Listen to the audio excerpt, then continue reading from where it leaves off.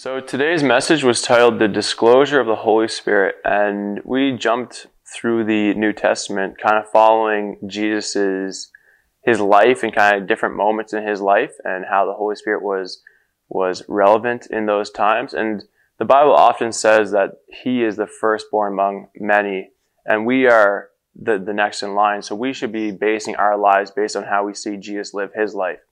And so I want to kind of pull out these sections so that we can identify with those moments in his life, essentially. And so I'm going to start in Luke chapter 1 in verse 35. And this is when the angel is speaking with Mary before Jesus was born.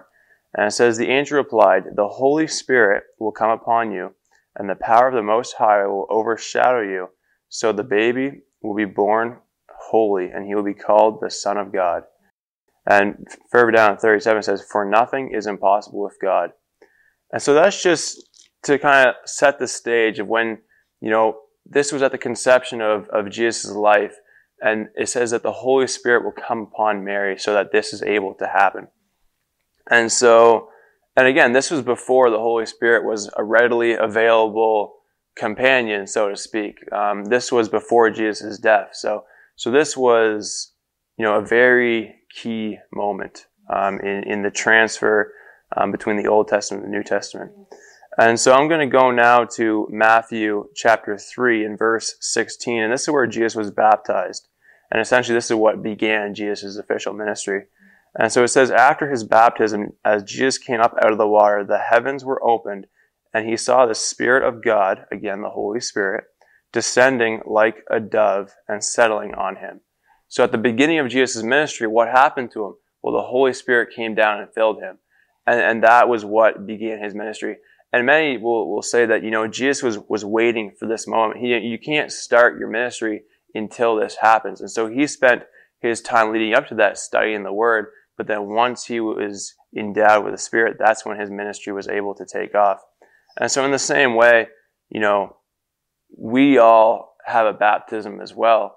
And that baptism, symbolizes the step of us being born again. And that's when we're able to then go into the next phase.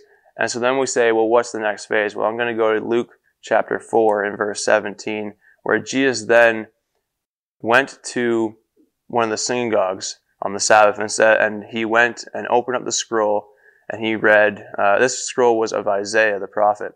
And he unrolled it and found the place where it was written about him. And what we need to do now that we're born again Christians, we need to go to the Bible and figure out what's written about us, what's written about our life, and how are we supposed to, as we're filled with the Holy Spirit, how are we supposed to walk out our life? And so, this is what was the section that Jesus read, and it's in verse 18. "The Spirit of the Lord has come upon me, for he has anointed me to bring good news to the poor." So in the same way, we're anointed in that same fashion, where we're anointed to bring good news to the poor.